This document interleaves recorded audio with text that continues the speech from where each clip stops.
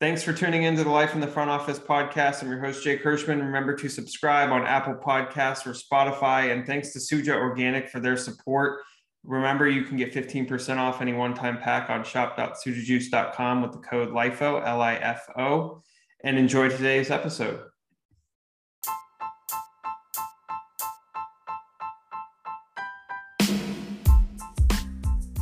Welcome to today's episode on the Life in the Front Office podcast presented by Suja Organic. Excited to be here for our Ohio University Sports Administration series, Life After Court Street Season 2. Here with Ali Engelken of the Denver Broncos and Bob Morris of Belong Gaming, along with my co-host Laura Waters-Brown. Excited to chat about community, kind of what that looks like within the pro sports world as well as esports, and dive in. So nonetheless, everybody, welcome. Good morning. Morning.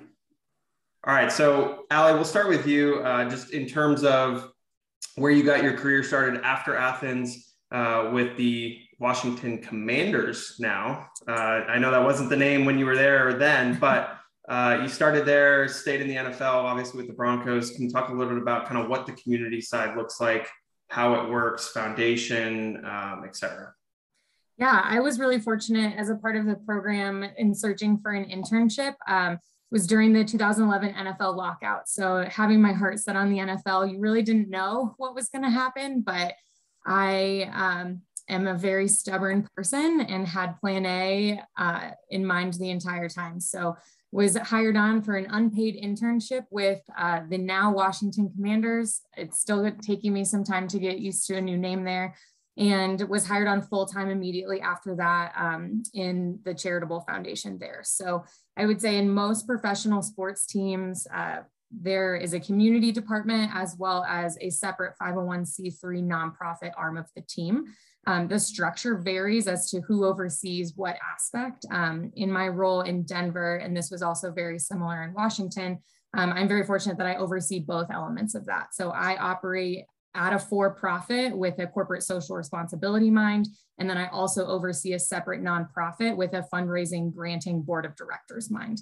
And so I'm able to marry both of those together and really utilize one to help me inform decisions and the other and vice versa to be able to have the greatest impact in the community. Bob, I know you're on the partnership side from a gaming perspective, and you've had a couple roles, not to mention you're a double Bobcat as well. Double Bobcat. Can't forget that. Just talk a little bit about what does community look like in the gaming world? How is it being developed? Are partnerships involved? What does that look like? Yeah. So, I mean, if you think about it, it's like 30% of the world population plays video games, right? So that's massive, right? It's like 2.5 billion people. That in and of itself is a massive community. Because if you think about gaming, right, there's this whole culture that's around it. Everybody, it doesn't matter if I play Halo or if I play Madden, the one common thing that we have is that we're all gamers. So at Belong, we have 30 locations in the UK already, 30 locations, several around London. And in the US, we've launched 5 this year. We've launched 5 so far in the past year, and then we're gonna have 30 by the end of this year. And there's a lot of gaming arenas around the country, right? You can walk into any city and you go into any city and you can walk into a LAN center or a gaming space, and they each have a great community. But what they don't have is they're not tied together, right? So one community in Pittsburgh isn't talking to a community in New York, right? So what we're doing is we're establishing these gaming arenas across the country, and in each one there's a core community. Each one of our arenas has a team name, right? So in Grapevine, which is in the Dallas market, we have the Grapevine Guards. In Pearland, which is in the Houston market, we have the Pearland Archers. So there's a team and a community at each location, but then they're interconnected between our global network of locations to where there's this massive community. It's community through competition as well, which is really big. Because if you think about it, when I'm playing at home right now, I can play with my friends that are across the country, and it's a great way to keep in touch, or I can play with random people. But what I really miss is that community aspect of gaming that I had when I was growing up, right? Where I was playing with my friends. I was sitting in my basement of my mother's house in Ohio, playing with 16 or 20 other people. And you had to come together to play because the internet didn't really exist at that time to where you could connect online, right? So I miss that communal aspect. And that's what these gaming centers do. It allows people to kind of come into one space and play with each other in a way that they can't do when they're sitting at home. That's so interesting. Now, my question to you about gaming is, how do you define a gamer? Like, I feel like I've heard 12 different definitions. Yeah. What is your definition? To me, it's anybody that plays a game. I mean, honestly, I don't care if you're playing on your if you're playing on your phone, or if you're, competing, or if you're playing with your friends. That's what's great about when, inside of our arenas, right? We have different categories for customers, right? There's people that come in that are hyper competitive. They want to sit down with their friends. They want to play. They want to focus. We'll have people that come in that want to sit next to each other and, hype each other up, talk trash a little bit to each other. It's really fun. There's a ton of different types of gamers, right? My mom's a gamer on Facebook or on her mobile platform. I'm a gamer in the fact that, I've competed in esports. I have friends that are professional Call of Duty players, right? They're literally getting paid to be on a professional team, franchise team. So they're all gamers. There's just maybe different levels of competition between them. So the Candy Crushes and the Wordles, are those gamers? They're gamers. They're gamers. Yeah, they're definitely gamers. Yeah. Bob, I think with Laura mentioning Wordle and all, your 30% just went to like probably 70%. Yeah. But it might be. I'd like to look at the statistics and see if that's what's included in that number. I almost don't think it is. To me, that's what a gamer is, right? Here's the thing. All of my friends that are Call of Duty players, if you look at their Twitter timelines and things, they're posting Wordle every single day, right? But at the same time, they're going to practice every single day. They're competing on the weekends. So they're gaming, but yeah, I mean, I consider them all gamers.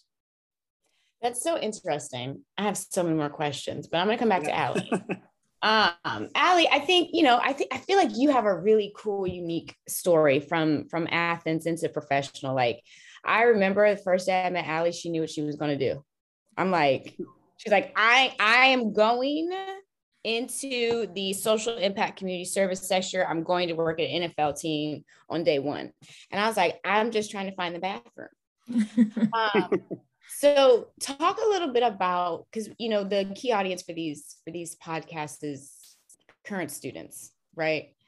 And we often get a few students that are like, I have no clue what I want to do. But then you've got like the very select, like you, that I feel like come in and are like, this is what I'm going to do. I know what I'm going to do. And I know the skills that I need to get. And I'm going to do it. And this is what I'm going to do. And then, somebody comes to us and what's your plan B? And you're like, what is the plan B? This is what I'm doing. What are some things that you've kind of learned along your career journey about that approach? Yeah, I think something that's always stuck with me that I found going into grad school, coming out of the program, looking for internships, and I alluded to it earlier, but it was be stubborn and open-minded at the same time. And I say that, and it, intentionally juxtaposes against itself, but being stubborn, I knew what I wanted to do and I knew why. Like, I knew the underlying choices I was making because I wanted to impact my community, and I wanted to do so with the largest platform, the largest following, the biggest budget, and the best brand. And so when I kind of boiled it down, I was making decisions based on the type of work I was doing, not this idea of, oh my gosh, I want to work in the NFL. That sounds so fun. But if I'm going to make the greatest impact, this is the opportunity that's going to give me that. And so that was me being stubborn. And then on the open-minded side, I was looking for a job during the lockout. Like, how am I going to achieve a goal if the teams that I want to work for aren't even playing at that point? And so being open-minded, I had to start looking elsewhere and being really realistic with myself that I know my skills, I trust myself, I trust my capabilities. And so I can still do those great things. I can make a difference in my community. I can leverage a brand for good. And it might not be in the NFL right away. And so being stubborn and open-minded is something that I've just balanced throughout my entire career. And I would say that when I came to Denver, it was a personal relocation. So I came to Denver with no job. I came to Denver with no prospects. And I believed in myself, my capabilities, what I could do.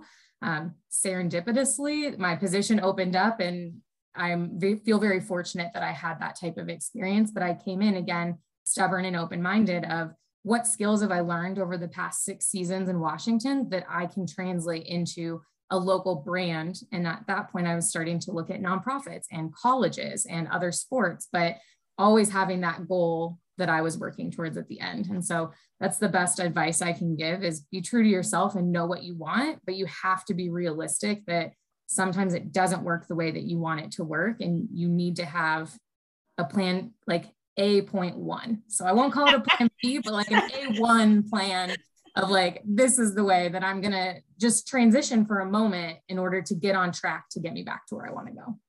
Allie, when you think about the community world and you mentioned like making an impact and what's actually meaningful to you, because that has a lot of purpose and intention, right? Like, did you want to be in DC? Did you want to specifically be in Denver? Because I can't imagine you want to go do that work and then just live in a place that you don't necessarily care about or have a connection to. Yeah, I moved to DC solely for the job. So I moved because that opportunity was available to me, and stayed there for 6 seasons. And I moved to Denver. Like I said, it was a personal relocation. My now husband and I made that decision together that Denver was the place that we were going to move. And so the decision really came down to the type of work I was doing, because I truly believe that one person can make a difference anywhere. That's in Athens, that is in DC, that's in Denver, that's international. If you are making intentional choices about doing the right thing and making the world a better place for others, you can do that anywhere. You can do that online.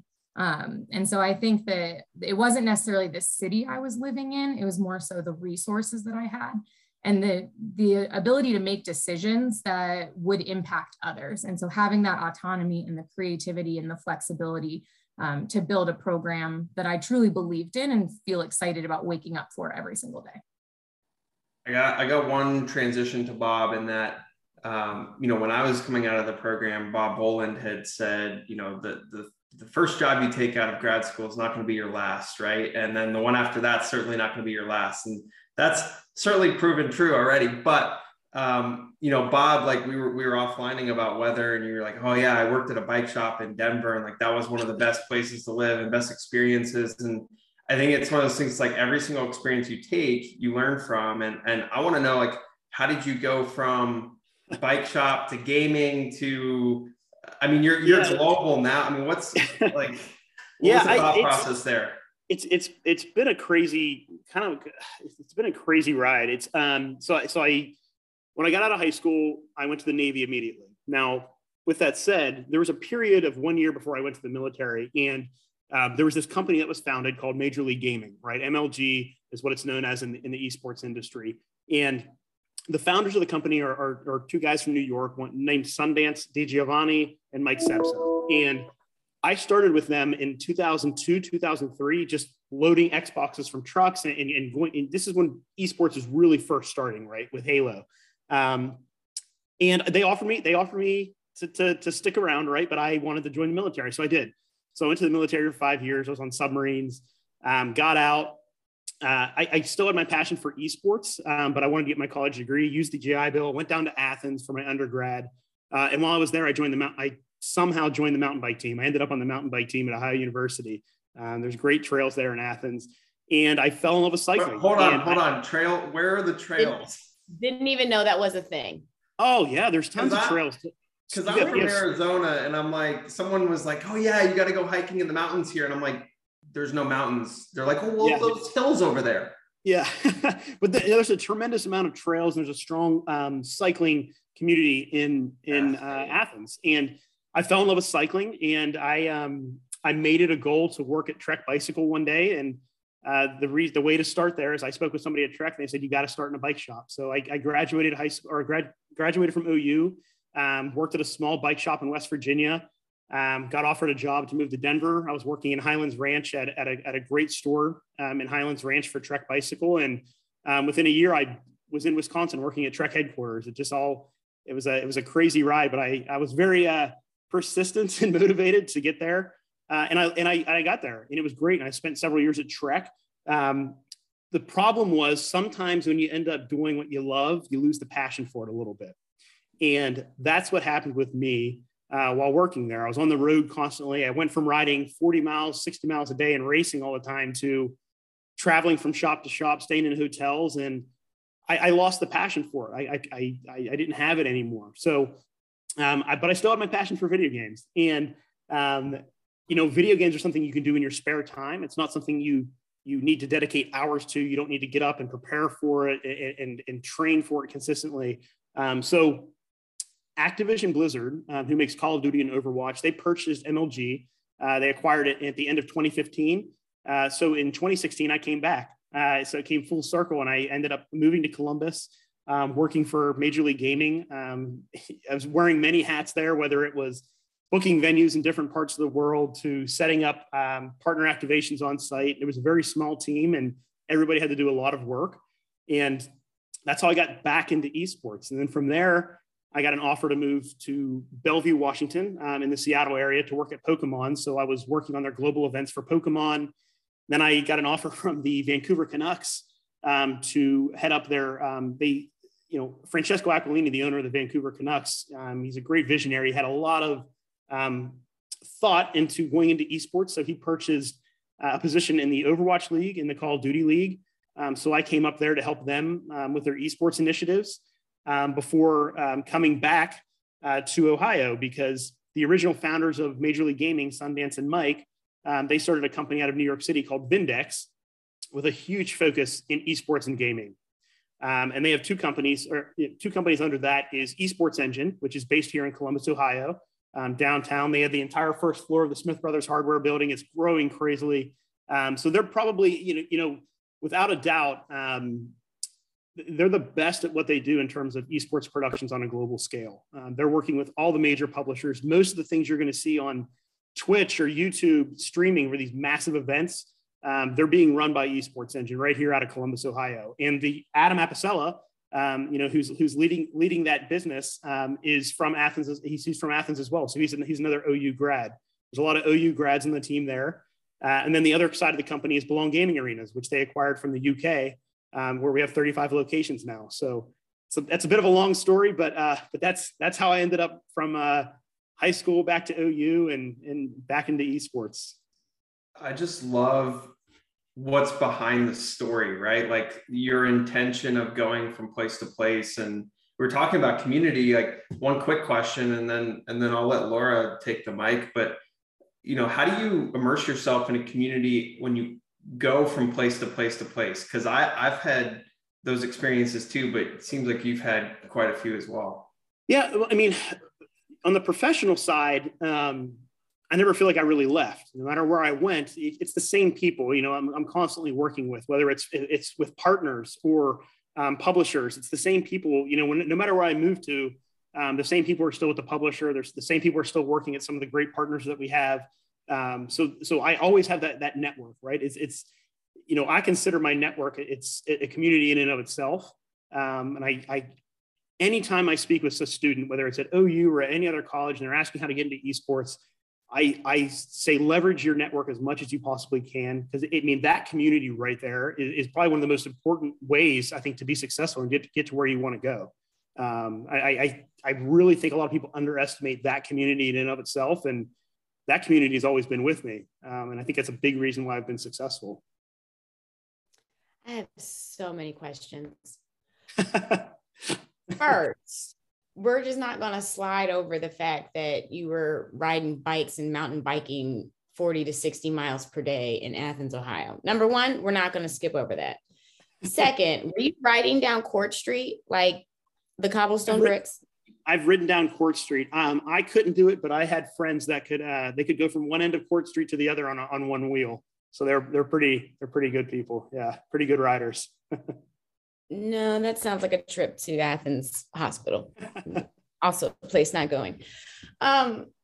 So Bob, when you talk about kind of this concept of esports, and we belong in just it's a new look at community service, community relations, social impact, right?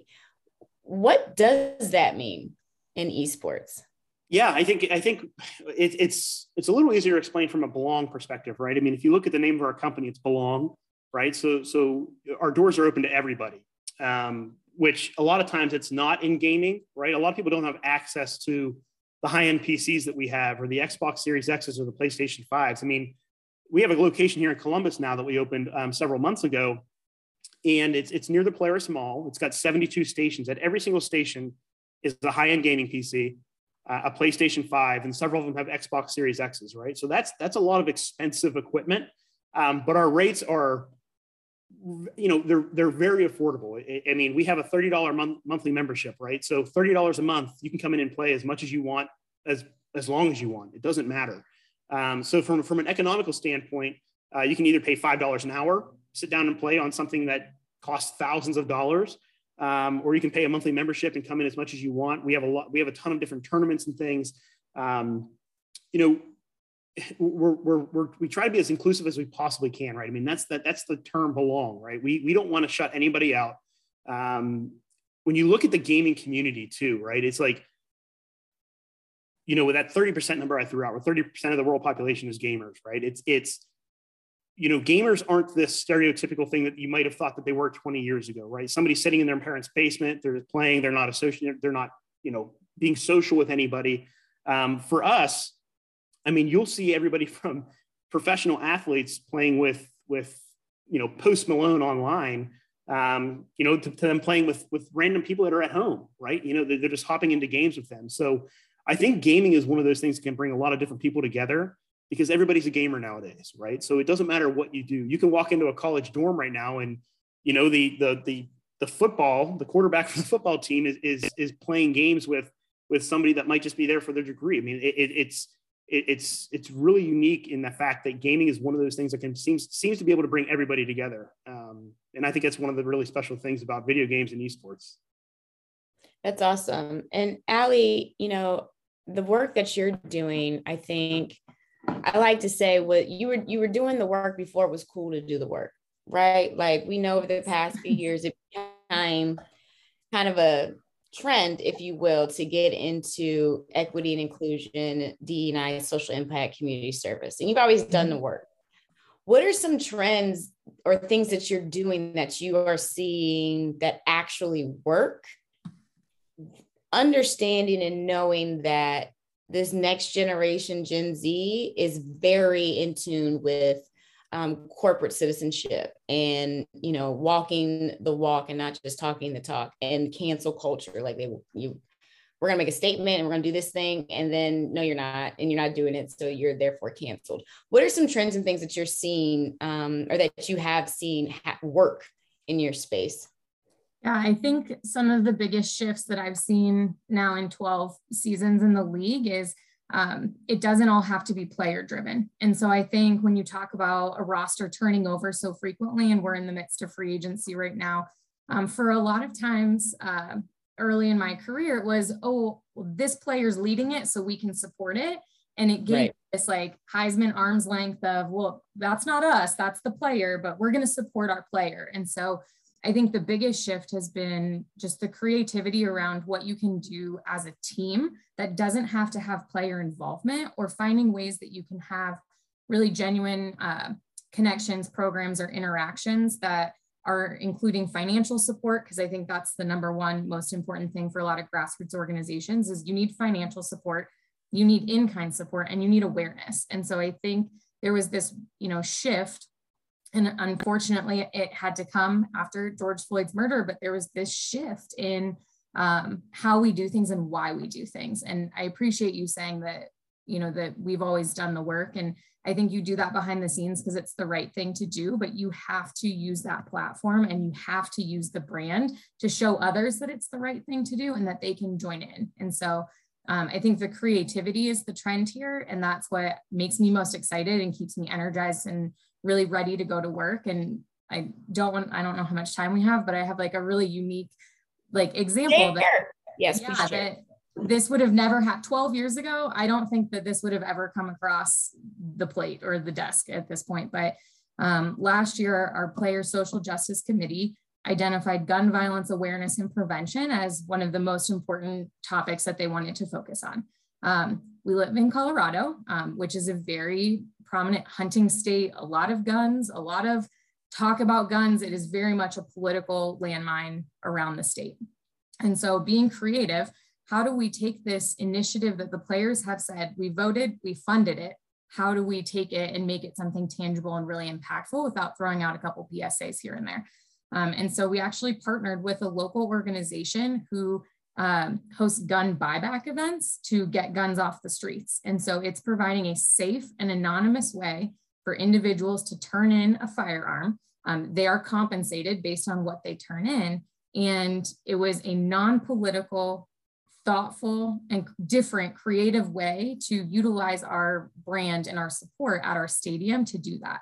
And I was standing there, this was 2 weeks ago at this point, at the stadium in the parking lot as a line of cars is coming through, and they're unloading AK-47s and Uzis out of the back of these cars, and we destroyed them on site. And so I carry that over to a saw, and I physically saw that in half, and I'm just sitting there like 12 years ago, this would have never happened. But because it had player buy-in and player interest, we funded it, we hosted it, and that kicked off now 7 more gun buyback events throughout the rest of the year, which will help get guns off the streets. And so I'm not taking a stand. The team is not taking a stand, but if you have a firearm that's no longer wanted, here's a way to safely and anonymously get rid of it that will ultimately make our community a safer place. That is amazing. And I want to highlight and make sure the people that are in the industry that listen to this, because we have like how many downloads, Jake? Like 10 billion? Millions. 10 million, right? Exactly. 10 millions. We're gagillionaires. So you said something that was I think that it's so important for people to understand is it does not have to do, the good you do does not have to be athlete player led. That is so important because I feel like that's essentially a cop out for a lot of leagues and organizations, right? They say, you know what, we're not, to your point, we're not making a statement. We're supporting our athlete who is making a statement. Like, put your stake in the ground. I think there's a lot of positive in that. We can do a whole session on that, girl. And maybe you all and Belong can do a situation for gun buyback program where you sit down and play some games and you drop off some guns and you keep it moving. Love Just it. drop that. Just saying, if it happens, I just need some tickets. That's it. There you go. But that, like, those are the perfect types of partnerships that will continue to grow that. And I think that not necessarily the gun buyback program, but different and unique relationships are going to make the difference because, you know, sometimes you try things and it doesn't work. You have to keep trying something different to figure out what's going to stick. So Bob, when you want to come back to Denver and you want to talk about what that looks like, you know, look me up. See, you can ride your bike from Columbus to Denver, and then for every mile they donate a gun or something. I don't know. That is so awesome. That is so awesome. From the streets of Court all the way to Denver and to Columbus. That is so awesome. Thank you both. It's now time for my favorite portion of the podcast and the session. Jake's least favorite, because just go back and listen. Just go back and listen to him. Rapid fire. So these are going to be easy questions. First thing that comes to your head. I don't want thinking, none of that. Okay, we ready? All right. First things up. It is a typical, let's not say Wednesday night in Athens, and you are leaving the bars and it is 2:30 a.m. You need food. What are you getting? Big Mamas. I'm going to order DP dough, but by the time it arrives, I might not be able to get under the door to get it. That's probably what I'm Very true. Since both of you have and do live in Denver, best spot to go in Denver, whether it be Red Rocks, wherever, what are you doing and where are you going? Oh, I'd say the Denver brewery scene is top notch. And so Denver Beer Company is my like go-to. If anybody's coming into town, that's where we're going. I would say my favorite place to go to it's called the Bikery at the Brewery. My friend owns a really small little bike shop right next to Breckenridge Brewing, and it is just free beer. You go in there, talk bikes, and drink beer, and it's a great crew that they have there, and that's my favorite place in Denver. Beer's a theme in Denver. Yeah. That is amazing. That is amazing. Okay, here's a softball for you. Ready? Are we going chocolate or Neapolitan? Chocolate for me. Full stop. Full stop. Point blank clear. That's it. That's awesome. That's awesome. Well, thank you both. Really appreciate it. I got one more. Oh, you got one? Jake, come on, Jake. Come on, this one's real quick and easy. I'm gonna start the timer on how long. Well, we have to finish this off with like some sort of gaming question. So Bob, if you could play one game and only one game, what would it be? It would be Halo, the original Halo that came out in 2000. I think it was 2002, 2001, 2002. It's my favorite game. It gave me some of the best memories of my life. Allie, what game? Mario Kart. Yes. We invested in N64 during COVID, so Mario Kart has been our go-to. Yes, I love it. Nobody said Wordle. I'm like, That's okay. I can definitely do Mario Kart. That's a great one. Dropping bananas, dropping peels. I feel like every time I want to do that in real life. Okay, hold on. One last one. If you're gonna play Mario Kart though, what's your driver? Peach. Wario. See, I was a Toad guy. I was like, I gotta go fast. Laura, what driver? I do not own Mario Kart. Oh, geez. The last actual console video game I played was Sonic the Hedgehog on Sega. Bob, sounds like we need to get you and Laura connected. We'll make that work. I barely have enough time to make sure this dog stays alive. My day is, I can't. I will play Phase 10. Or the little black triangle. I need brain games that activate the other side that I don't use on a regular basis, Jake. Don't come for me. All good. Do you have the remember what was the Nintendo that you had to flip open the flap and blow in? That one. That was 64. That and Nintendo, the original Nintendo. The original Nintendo. You had the flap in the front, you opened it up and you had to blow in it and stick it back in. Yeah. Duck Hunt. Yeah, Duck Hunt. There you go. Killing ducks from a very early age. See, gaming's a part of everybody. Bob, Allie, really appreciate your time talking community, kind of exploring in the variety of worlds we all live in. Laura, great co-host as always, and look.